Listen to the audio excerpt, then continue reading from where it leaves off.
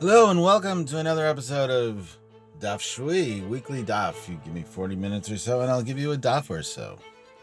This week is the day before Shiv Asar B'Tammuz, the 17th of Tammuz, the lead-up fast to one of the saddest days in the ritual calendar, Tisha B'Av, the 9th of Av, which is in 3 weeks, and the time between now and then is called the 3 weeks, because it's 3 weeks. It's 3 weeks of thinking and reflecting on the brokenness of the world. The week before, 9 days before, from the beginning of the month of Av until Tisha B'Av, is a deeper kind of mourning and grieving for the brokenness of the world. Tisha B'Av, the 9th of Av, is the culmination of that process. There is much to reflect upon nowadays. There's much to resolve in moving forward to try to bring the world out of its brokenness, to rethink what it means to possibly be a city, a community, a polity which actually privileges safety and security over violence and racism. And so those are some of the things that I will be thinking about and holding with me. Tomorrow is a fast on the 17th of Tammuz. Today we're going to continue in Bava Batra 31a, starting on the top line in the edition that was typeset and published by the brothers and the widow Rome in Vilna Lothies many years ago. There will be link to it in the notes to the podcast as usual. So we're now moving from one type of Rava casebook, which was How Gavra Da'amarle Lechavre My Bait Bahai Aro, guy who comes to his fellow and says, "What are you doing in my field?" Which seems to be a type of case that is rehearsing, resurrecting, or mirroring an actual life event to a number of cases which are court cases. Zeomer Shlavotai v'Zeomer Shlavotai. This one says this land is my ancestors, and this one says this land is my ancestors, meaning that they're standing before a judge and they're both arguing over the case. This first case, we have two cases of this exact same introduction of Hai Aiti Sadi da Avhatehi v'Hai Aiti Sadi da Achlashne Chazaka. This one brought witnesses that the field was their ancestors, and this one brought witnesses that he had eaten for 3 years. He had enjoyed the field for 3 years. So the assumption is that the guy who brought witnesses that he was on the field for 3 years is the machzik, is the guy who's there now. So it's not simply a case of unclaimed property or property that nobody is on, and the court has to decide to whom to give the property, which will be the next case. Here the assumption is that it's similar in vein to my bayit b'hayara, what are you doing on my land, but it's a case in front of a judge that they're presenting the two sides to the case. So one guy brings witnesses that the land belonged to his ancestors. The other guy brings witnesses that he enjoyed it he was on it for 3 years. In other words, he had a chazakah, a presumption of ownership. Amar Rava, I know the printed edition says Rava, but all the manuscripts say Rava. And that makes sense because he's in debate with Abaye, and it's all these cases here are Rava and somebody cases. Amar Rava malo l'shaker, Ibai amar le minach zevinte v'achalti shnei chazaka. So Rava says, well, we should believe him because why would he lie? If he wanted to lie, he would have lied better. He would have had a stronger lie in saying, I bought it from you and I ate it and I was on it for years of chazakah, meaning that I bought it from you would have been the bigger lie than the lie of it's mine, it's my father's, right? So Abaye says this claim of mali l'shaker, which is kind of a psychological claim. It's a claim of what do I have to benefit from lying at a time where there are witnesses? We don't accept that. As we lo amrina means there's no advantage to be gained from his lying, so therefore we assume that he's telling the truth. And this case of Abaye, this claim of Abaye seems to wind seems to take the day. This is, for some of the Rishonim, this is anchored in Mishnah in Ketubot, and in second parak, second Mishnah. Modeh Rabbi Yeshua ba'omer lechavero, sadeh zu shel avicha hayta lekachtia heimenu, shehu ne'eman, shepesha asar hu shepesha shehitir. And Rabbi Yeshua, it exceeds or admits to his, in saying, one says to his fellow, this field belonged to your fathers. Yes, this field was your father's, but I took it from him. So he is believed. Why? Because when we saw this version of the claim earlier, the same mouth that forbade it also was the mouth that permitted it, meaning that the same guy who said, yes, it was your father's, was the one who said, and I bought it from him. So you can't believe him just by saying, yes, it was your father's. But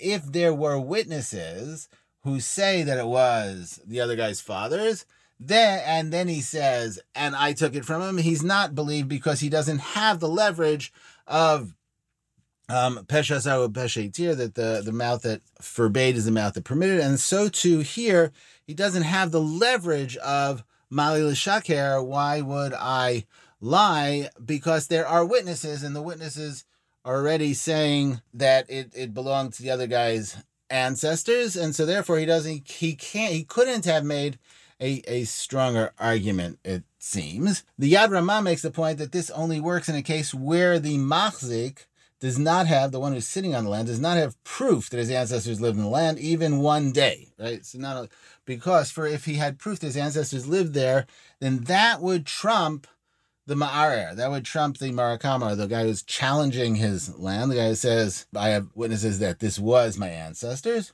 When he doesn't have that kind of proof, then his chazakah is a chazakah she'eni matana, chazakah, a claim for an assumption of ownership, which doesn't have with it a claim. In other words, a claim without a claim, as we see in the third Mishnah of the parak, that kind of a claim is dismissed. If the machzik had proof that his ancestors lived there even one day, meaning that there was a day in which his ancestors lived there, meaning he could have bought the land then from the other guy, then we, that is the Beit Din, would make the claim for him, since the coming Mishnah in the chapter says, Babin Shumi Rusha, Eino Tzirich Tana, somebody who makes a claim that this was, that I inherited this, or he's on the land because he's an heir, so he doesn't need any further claim than that, and we make the claim for him that his ancestor probably bought it from someplace or got it legitimately. And the reason that we don't make the claim for him, even though he says Shalavotai, which would seem to fall under the clause of inheritance, is because that only holds when he, that is the machzik, the guy sitting on the land, has witnesses that the ancestor lived on the land for even one day, enabling the possibility of the transfer of land. Okay, the Meiri, a little later in Provence, frames this first case of Zomesh Lavotzai. We're going to have another one. As similar to my boy Bahayara, in other words, that someone is machzik and someone is ma'ar, someone is sitting on land and the other person is challenging, as we said. This distinguishes this case from the second case, which we'll see in a minute. He makes an important point that if the machzik would have claimed that, yes, that was true, that it was your father's, but I bought it from you, since he had 3 years on the property, we would have believed him and he would have gotten the property, right? So that's a little bit different than what the Yad Ramah says. He says that if he would have made the claim that I agree with you, it was your father's, but I bought it from you, then we would have believed him. Okay, so what is the claim that he makes? He makes the claim of Mali L'Shaker, and then Abaye says that since there are witnesses, then Mali L'Shaker doesn't work because it loses its power. Okay. So now Abaye wins. Abaye seems to be holding the day. Hadar Amarle. Now we have two ways of reading this Hadar, and we'll get back to it. This was a debate between myself and my Chavruta this week. Hadar Amarle. First, we'll read it the way that she read it, which also happens to be the way that the Rashbam reads it, and a bunch of Rishonim. Hadar Amarle. Then the guy came back and said, the guy who was sitting on the land, in the Avhatechi, Uzivanta minach, yes, it is your ancestors, and I bought it from him. V'hai da'amri lach da'avhati d'samach li ala kedavhati. So if that's the case, so why did I say it's mine? I said it's mine because this that I said is mine meant that I relied on it as if it was my ancestors. I was so sure that it was my land that I relied that it was as if it's my ancestors' land.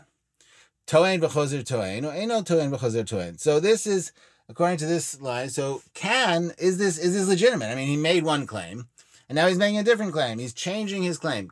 Is he allowed to change his claim in this way and say, you know what? When I said it was my ancestors, what I meant was I bought it from you. Ula amar to'en v'chozer v'to'en. Naradai amri eino to'en v'chozer v'to'en. So Ula says he's not allowed to make one claim and then go back and make another claim, whereas the Nahardai says that he's allowed to go back and make the other claim. Now, the question is, what is the issue around to'en v'chozer v'to'en? Are we worried that he will lie? But that's always the worry. Are we worried that someone will give him a better claim? Why is that bad if it is true and he just doesn't know the better claim? Are we worried that it's not fair since the proceedings closed? Why do we care? That's kind of, that the closure of the proceedings doesn't signify anything. It's kind of an administrative thing. So we'll see, this actually comes back, this type of question comes back again in the when we turn the page, in terms of when you have two pairs of witnesses who contradict each other, whether or not you could then take them separately and each one be interrogated or just assume that they're all lying. And the question there is whether we're talking about, and what we're talking about here is whether we're talking about some kind of truth in an epistemological sense. Are we trying to get at a truth, or are we talking about truth in a regulatory sense? That is, what is said in court might prove true, but once you've made your statement and the rule said that was it, then it's over. You can't go back and remake a statement. So Ula says that you're allowed to remake. You're allowed to make one claim and then make another claim. And Nahardai, those from Nahardea, say you're not allowed to make a second claim. Umode Ula, and Ula exceeds, or Ula admits,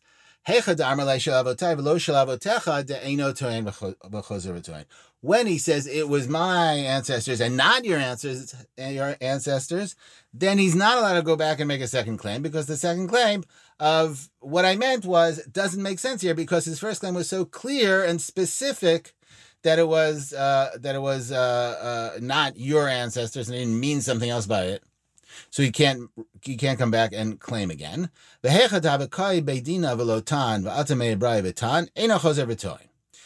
also, if he's in the court, he comes to the court and he didn't make a claim, and then he went out and he made a claim, he's not allowed to go back in and make a claim in court, right? In other words, he's not allowed to go back to the court and make the second claim. Why? Because the first time he was in court, he didn't have anything to say. He went out of court. Probably some of his friends on the outside, his advisors, came back and said to him, it's like the story of in Esther, where Haman is coming and his chaverim and his ozrim and yoatzim come and they make a plot, right? It's like he goes out of the court and then all his kibitzers are around and they tell him what to do, and then he goes back into the court and he makes a claim. So they say here, apparently it makes a difference that he's not, because once his proceedings, once he didn't make a claim when he could have made a claim and he goes outside, so tante agmare. So they taught him to make a claim, and that's not his claim, apparently. Umodu Nahardai, and on the other hand, the Nahardai admit, they say to him that where he said it was my fathers who took it from your fathers, then he's allowed to return and make another claim.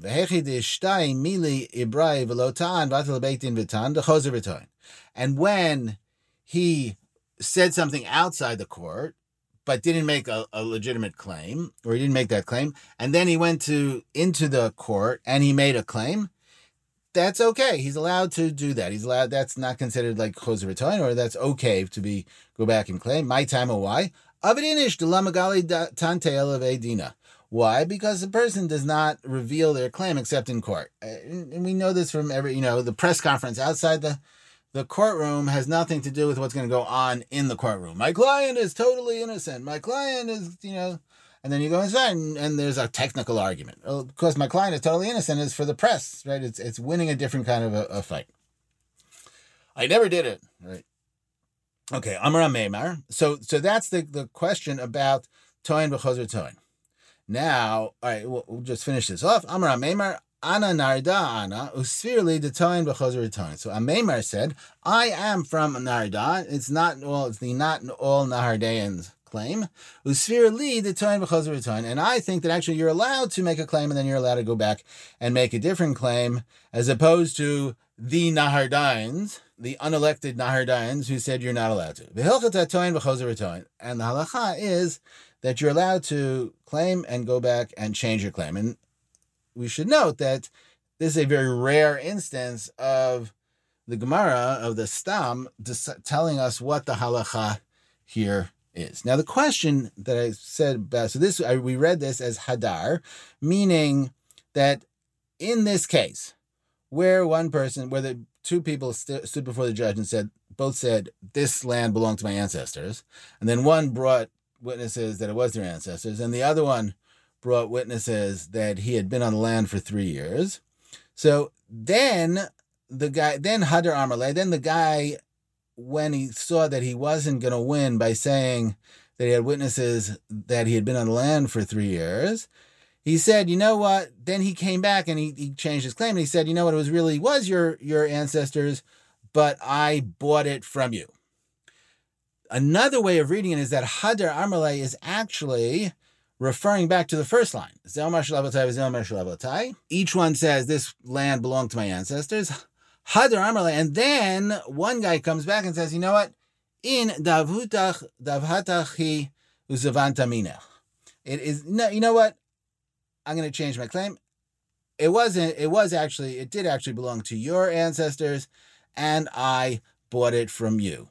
So now, what does that help us with? Well, first of all, it helps us that why all of a sudden are we talking about Ula and then Nahardei, where before we were talking about Rabbah and Abaye. If it's the same case, we would assume there'll be the same people all the way through. Here, we switched teams to Ula and the Nahardei, and then a Meimer at the end. Secondly, all the Rif Alfasi from the 11th century Tunisian and then Southern Spanish Rishon, who wrote the Halachot, says after the first case, Vehilchita, right? He has a halachic split, and so does Maimonides, so they're, in other words, that they treat the first piece as its own piece. Now, La Halacha, it's not clear what difference it makes, and it's talking about the other thing is that there are two different legal discussions. One is about the question of Malal Shaker. What is the power of that claim? Why would I lie? And the other is the issue of Toin v'chozer b'toin, of changing your claim inside court or outside court, and those two are not necessarily connected to each other. And the question is why would one have to come up with a case where those two are connected to each other? Unclear. So we leave this as possibility of both. If y'all want to vote on which reading you like better, please write it in the comments in this week's podcast on the Apple Podcast page. Okay, but now we move along. Zelmer shlabotai v'zelmer shlabotai. Hi iti sadi davhate v'achla shnei chazaka. Hi iti sadi d'achla shnei chazaka. Okay, so there are two, again, the same opening. This one said it's my ancestors, and this one said it's my ancestors. But here, one person brings witnesses that it belonged to their ancestors and that he was on the land for 3 years. And the other one just brought witnesses that he was on the land for 3 years. Because she was on the land for 3 years. We have to bring Schiffer back into the picture. Amar Rav Nachman, Oki achila levahade achila, v'oki ara b'cheskat avhata. So Rav Nachman, now we had an Abaya Rava case, and now we're going back to Rav Nachman Rava case, which was the first of the My Bayit B'hai Ara. So we're going back to that, to Rav Nachman, who was Rava's teacher. This is another Rav Nachman Rava case. Amar Rav Nachman, Oki achila levahade achila, v'oki ara b'cheskat avhata. So Rav Nachman says we set up, we put the eating next to the eating, meaning they both have witnesses that they ate. In other words, they sat on the land for 3 years. So those cancel each other out. And then we set up we established the land in the chazakah of the ancestors, right? In other words, so Reuven makes the claim, my ancestors were on this land. Here are witnesses that my ancestors were on this land, that they belong to this land, and that I've been here for 3 years. Shifra says, here are my witnesses that I've been here for 3 years. And so Rav Nachman says we put the two witnesses together, and Reuven ends up winning because even though the chazakah knocks each other out, but Reuven has an extra set of witnesses who say that the father, the ancestor, had the land. Rava says ha'edut mucheshet. So Rava says this is testimony that's just contradictory, so therefore we can't count any testimony. Amar lei, Rav Nachman answers back, Nehidit kachesh ba'achilta ba'avhata miyad kachesh. So Rav Nachman says, really? Just because the testimony contradicted each other in the eating, meaning in the years of Chazakah, does that mean that the testimony was contradicted in the ancestors? No, that part of the testimony is still okay. Okay, so here the case is, again, they're standing before a judge, but they are, as Rishon pointed out, they're actually talking about a matter in which neither of them are sitting on the land, right? Because they say that when they say they're talking about the same 3 years that they're bringing witnesses about, and that's the whole issue. Right, that's the whole issue. Okay, so where are we now? Rav Nachman says that Reuven wins because Reuven has witnesses that his ancestors were on the land. So now the Stam says, Lema, Rav Nachman, Replukted Rav Huna, Rav Chisda, Kamibagi. So Rav and Rav Nachman are actually, what are they actually talking about? They're not just arguing about this piece. Now, this argument is actually embedded in a larger argument, the argument of Rav Huna and Rav Chisda. Di'idmar, because it says, as it says, Shnei kitei edim. If there were two pairs of witnesses, Hamachishot zo who contradict each other. Rav Huna says, Zu ba b'fnei atzmo meida, Zu ba b'fnei atzmo meida. Rav Huna says, we take each pair of witnesses and we interrogate them alone. Rav Chisda amar bahadi sahadi shakri lamali, and Rav Chisda says, what do I have to do with these lying witnesses? It's obviously that one pair of these witnesses is lying. Now, most of you should understand this, not that we take each of these pair of witnesses alone in this case and interrogate them, but in another case, each pair of witnesses can come. This is what the Rambam decides the law in the Mishnah Torah. In another case, each pair of witnesses could come by themselves, and they are not tainted by being called lying witnesses because of the fact that they contradicted each other. Rav Chisda says, you know what? One of them is lying. One of them is lying. One of those pair of witnesses is lying. So just forget it. Badi sadi shakri lamali. What do I need from these lying witnesses? Lema Rav Nachman damar Rav Huna Rava Rav Chisda. So let's put this back in. Let's put our argument between Rav and Rav Nachman into this frame. Meaning Rav Nachman would hold like Rav Huna, who says each one comes by itself.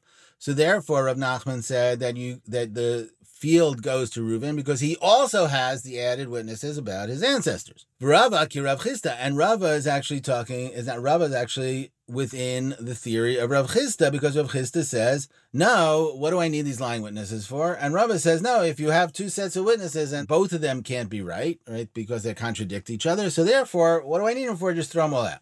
Lema, so aliba Rav Chisda kuliyama lo pligi. So you say, you know what? Actually, let's not go that. Let's say that according to everybody, nobody's arguing about Rav Chisda. Everybody agrees with Rav Chisda, who says that you don't trust the witnesses. Rav Nachman ki pligi aliba Rav Huna. When are we arguing? The argument is only in Rav Huna, meaning Rav Huna who said that each one goes by themselves. V'Rava ad kan lo kama Rav Huna ela leidut acheret avalota edut lo.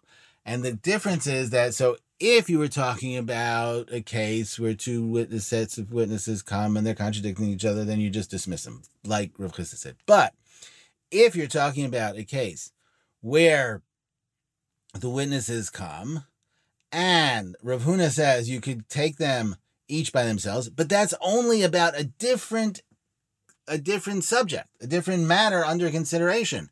Not like in our Gemara, where it's all about the same piece of land. Reuven's witnesses said that he sat on this land and that his ancestors lived there before. Shifra's witnesses said that he sat on the land. So Reuven's witnesses that said that his ancestors were on the land before were testifying about the same piece of land. It's the same matter. So therefore, Rava says Rav Huna doesn't hold in that case. In that case, even Rav Huna would say, Bahai Sadi Shakri Lamali. Okay, Hadar Aiti Sadi Dav Hatehi. Now, what happens if the guy comes back? If Shifra comes back and says, I have witnesses that this was my ancestors. Amar Rav Nachman, Anan Achtinai, Anan Maskinanle, the Ziluta de Beidina Lachayshinan. So Rav Nachman says, we took the land we set him on the land, right? We put him down on the land. And we'll kick him off the land. So in other words, Reuven, who now had the land because he had the extra witnesses, now get off. And we do not worry about the honor of the Beit Din. We're not worried about that the people are going to make fun of Beit Din because Beit Din pivoted and did a 180 and decided that they were no longer, that it's not Reuven's, but it's nobody's. Now, what does that mean? That they get kicked, or maskinale, they take them off the land. So there, the Rishonim point out that what happens that this ends up being like Rav Nachman in a few dapim, in the famous case that we'll come into, that kol dalam gvar, that if you take it off, nobody's on the land, and once nobody's on the land, the only way you figure out who's on the land is whoever beats the other guy up, whoever's more powerful will get the land. Okay. This week's podcast is brought to you by Luchot V'Shivrei Luchot, Artistic Restoration. When it's time to get those broken potsherds out of the basement and put them back together just the way they were when they got here with the Judean exiles, you want the restoration experts of Luchot V'Shivrei Luchot on your side. And for this month only, listeners to this podcast will get a 20% discount on their first restoration. Just go to www.luchotv'shivreiluchot.com/Daf Shvui. That's www.luchotv'shivreiluchot, just the way it sounds, .com/Daf Shvui to make an appointment. So I want to point out a number of things here. First of all, there's an interesting Yerushalmi. Yerushalmi says, the Yerushalmi is actually not on our Mishnah, Yerushalmi is on Mishnah Gimel. Kol chazakah she'eni matana, right? Any chazakah that doesn't have a claim with it is not a chazakah. But tzarich chazakah, and one needs a claim with it. Taman Taninan, and we said in another Mishnah, and now it quotes the Mishnah from Ktubot that we talked about before. Modi Rabbi Yeshua b'omer l'chavero sadezu, right? In the case the Rabbi Yeshua agrees in the case where somebody says to his friend, this field actually belonged to your fathers, but I took it from him, that he is believed because he's the mouth that forbade is also the mouth that permits. Okay, kehada. So now this is a case. Like, this case is what? Reuven ochel sadeh b'chezkat shehi shelo. Reuven is sitting on a field in the assumption that he owns it, right? So in other words, he has it for 3 years. V'hevi Shimon edim shemet aviv mitocha. And Shimon brought witnesses that his father died on that field, meaning that it actually belonged to his father. Mafkin la meReuven v'yavin l'Shimon. So you take it away from Reuven and you give it to Shimon. Ella halach Reuven v'hevi edim shelo met aviv mitocha. Reuven was not going to be undone or outdone, and he went and brought witnesses that Shimon's father had not died on that field. Amar Rav Nachman bar Yaakov. So Rav Nachman is our same Rav Nachman, says, Ana afikte me Reuven, Ana machzarna le. We took it away from Reuven, and therefore we will also return it to Reuven. Rav Amar, but Rav, not Rava, but Rav says, Kshenatata, who's a generation before, Kshenatata al pi beit din natata, mikan ve'elach hamotzi mechaver alav araya. So Rav says, no. When you decided to take the field from Reuven and give it to Shimon, al pi beit din natata, you gave it to him according to the law, according to the decision of Beit Din. So therefore, mikan ve'elach, So now it's his, and he has to bring more proof to kick him off of the field. All right, Lamasa, what difference does that make? Since if you come to the field and you say, here, my father did die, so then we have to decide which set of testimony is more believable, that his father actually was on the field or it belonged to him, but the person who's on the field has an assumption of chazakah that the other one is the one who extracts, and the one who extracts from his fellow, the weight of proof is on their shoulders. All right. Now, when we look at our case, at our sugya, so what we see is something interesting. When we look, there's another whole piece here, which we'll get to in a minute.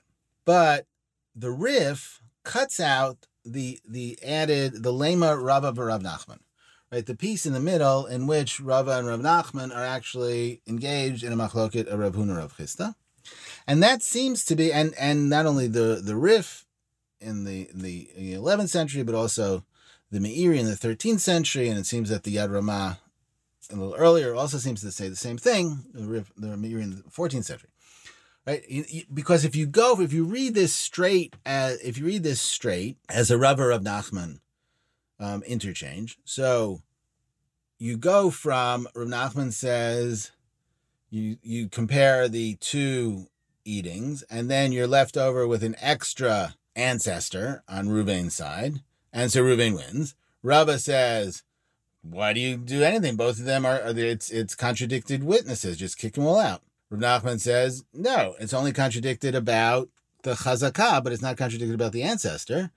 Then you come to the Hadar Aiti Sadi Davati. So what happens if you bring back a proof that it was his father's, and that is exactly parallel to what we see in the Yerushalmi, where he says, Halach Reuven behevi edim shelo meitav mitocha, right? Reuven went and brought witnesses. So he says that he brought witnesses that it was his father's.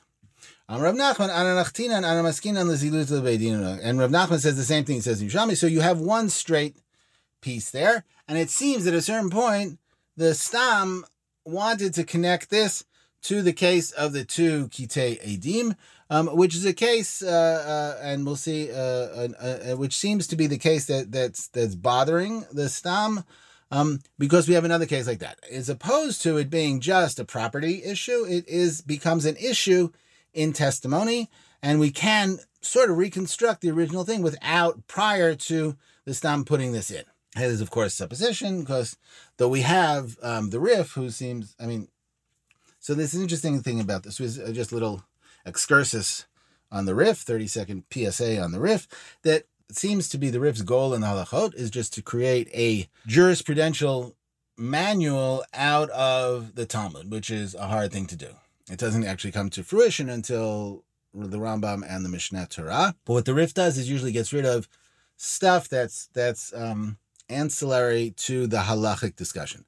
What's interesting, though, is what the Rif decides to get out, because this discussion in the middle is not necessarily ancillary. It's just another halachic discussion, which is connected to this halachic discussion. So it seems that in most cases, the Rif sees the Gemara as not being of a piece, as the Tosafists in northern France do in the 12th century, 13th century. The Rif sees the Gemara as being kind of a repository for Tannaitic and Amoraic statements, and then commentary by the Stam. And the Stam, it seems, this is kind of colloquially, the Rif sees the Stam as just another opinion, right? So this whole thing in the middle, every time you see Lema or B'mai Komi Palgi, is the Stam reframing what the Gemara says, sometimes taking it massively away from Pshat. And oftentimes you see that the Rambam ignores that, and the Rif ignores that. Sometimes the Rif turns around the pieces in the Gemara to make a different Gemara out of it. Of course, it seems that in the Rif's mind, in the mind of Fassi and the Rambam, and perhaps here we also see that the Meiri extracts this piece in the middle and comments on it after he comments on the Rava of Nachman back and forth, that the Bavli wasn't definitively as it is, halach l'Moshe Sinai. They did not yet have a Vilna printing that you have to read it word for word. That happened perhaps around the same time, as a little earlier than the Meiri, but that happened in northern France when the Tosafists took a look at the Bavli as a whole and wanted to continue the project of making distinctions and chilukim, and therefore use the Bavli as a whole. And we're not interested on the whole, though it's not always that way. We're not interested on the whole in dissecting the Bavli and taking out this piece or looking at this piece as being ancillary to other pieces. So the Bavli in North Africa and Rabbeinu Hananel and the Rif, and then in Spain and a little bit in Provence, does not gel as quickly as it does in northern France, though there is an exception to that because the Rashba, Shalom ben Adrat, who was in northern Spain, in Barcelona, was, for all intents and purposes, a Tosafist in his methodology. Okay, so that's our PSA on Alfasi. Now we continue here. The Gemara goes on. Meitiv Rava v'itema Rav Zera. So either Rava or Rav Zera say Shnaim shomrim met, Shnaim omrim lo met. Now we're moving off to a whole other thing. Two people said he's dead, and two people said he's not dead. In other words, these we're talking about. This is a sugya that both appears in Yevamot and in Ketubot. That when two witnesses come and say to a woman about a woman that her husband is dead, and then two other witnesses come and say that he's not dead. Shnaim omrim nitkarsha. When two people come and say that she was divorced, and two people come and say, no, she wasn't divorced. So Rava or Rav Zera says, behold, she should not marry in this case, and if she married, she should go out. In other words, that she's not allowed to marry. And so the Kedushin is not tofes. The Kedushin is not a good Kedushin. She has to leave that marriage. Rabbi Menachem Rabbi Yossi Omer Teitzei. Rabbi Menachem, the son of Rabbi Yossi, just says she should go out. Right? She should leave the marriage. Amar Rabbi Menachem Rabbi Yossi, Eimatayni Omer Teitzei, Bizman Shebo Eidim Achar Kach Nisei. So Rabbi Menachem Rabbi Yossi says, when do I say she must leave the marriage? At a time when the witnesses came and then she got married. But if she got married and then the witnesses came, so then she doesn't have to leave. Right? If she got married and then witnesses came, so when she got married, she was fine. Right? She thought that her husband was dead, and then the other witnesses came. In other words, she got married after the first set of witnesses came and said her husband is dead, or she got married after the first set of witnesses came and affirmed that she had been divorced. So at that point, she's okay to get married. So then the second witnesses come, we don't punish her for that. According to Rabbi Nachman Rabbi Yossi. Amar le ana savrin lemevad uvda. Hashta deotfinan at ve'otvan Rav Hamnuna b'Surya la avdin ba uvda. So now this is going. So Rav Nachman says, I thought to take that I was going to paskin halachah. I was going to do an action, meaning I was going to remove Ruvain from the field. Now that you have challenged me on this, and Rav Hamnuna from Syria also challenged me on this, apparently. We don't have the back and forth, but that's the assumption and the implication. I am not going to do what I said I'm doing. I'm not going to take Reuven off the field, right? So why is that? Because Rav Nachman apparently is convinced here by Menachem Rabbi Yossi, who says that once something has been established, we don't undo it, right? So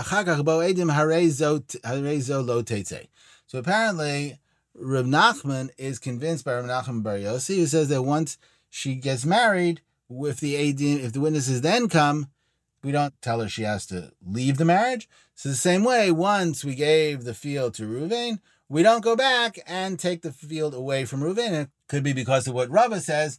It was done appropriately. Okay, but then nafak avad uvda.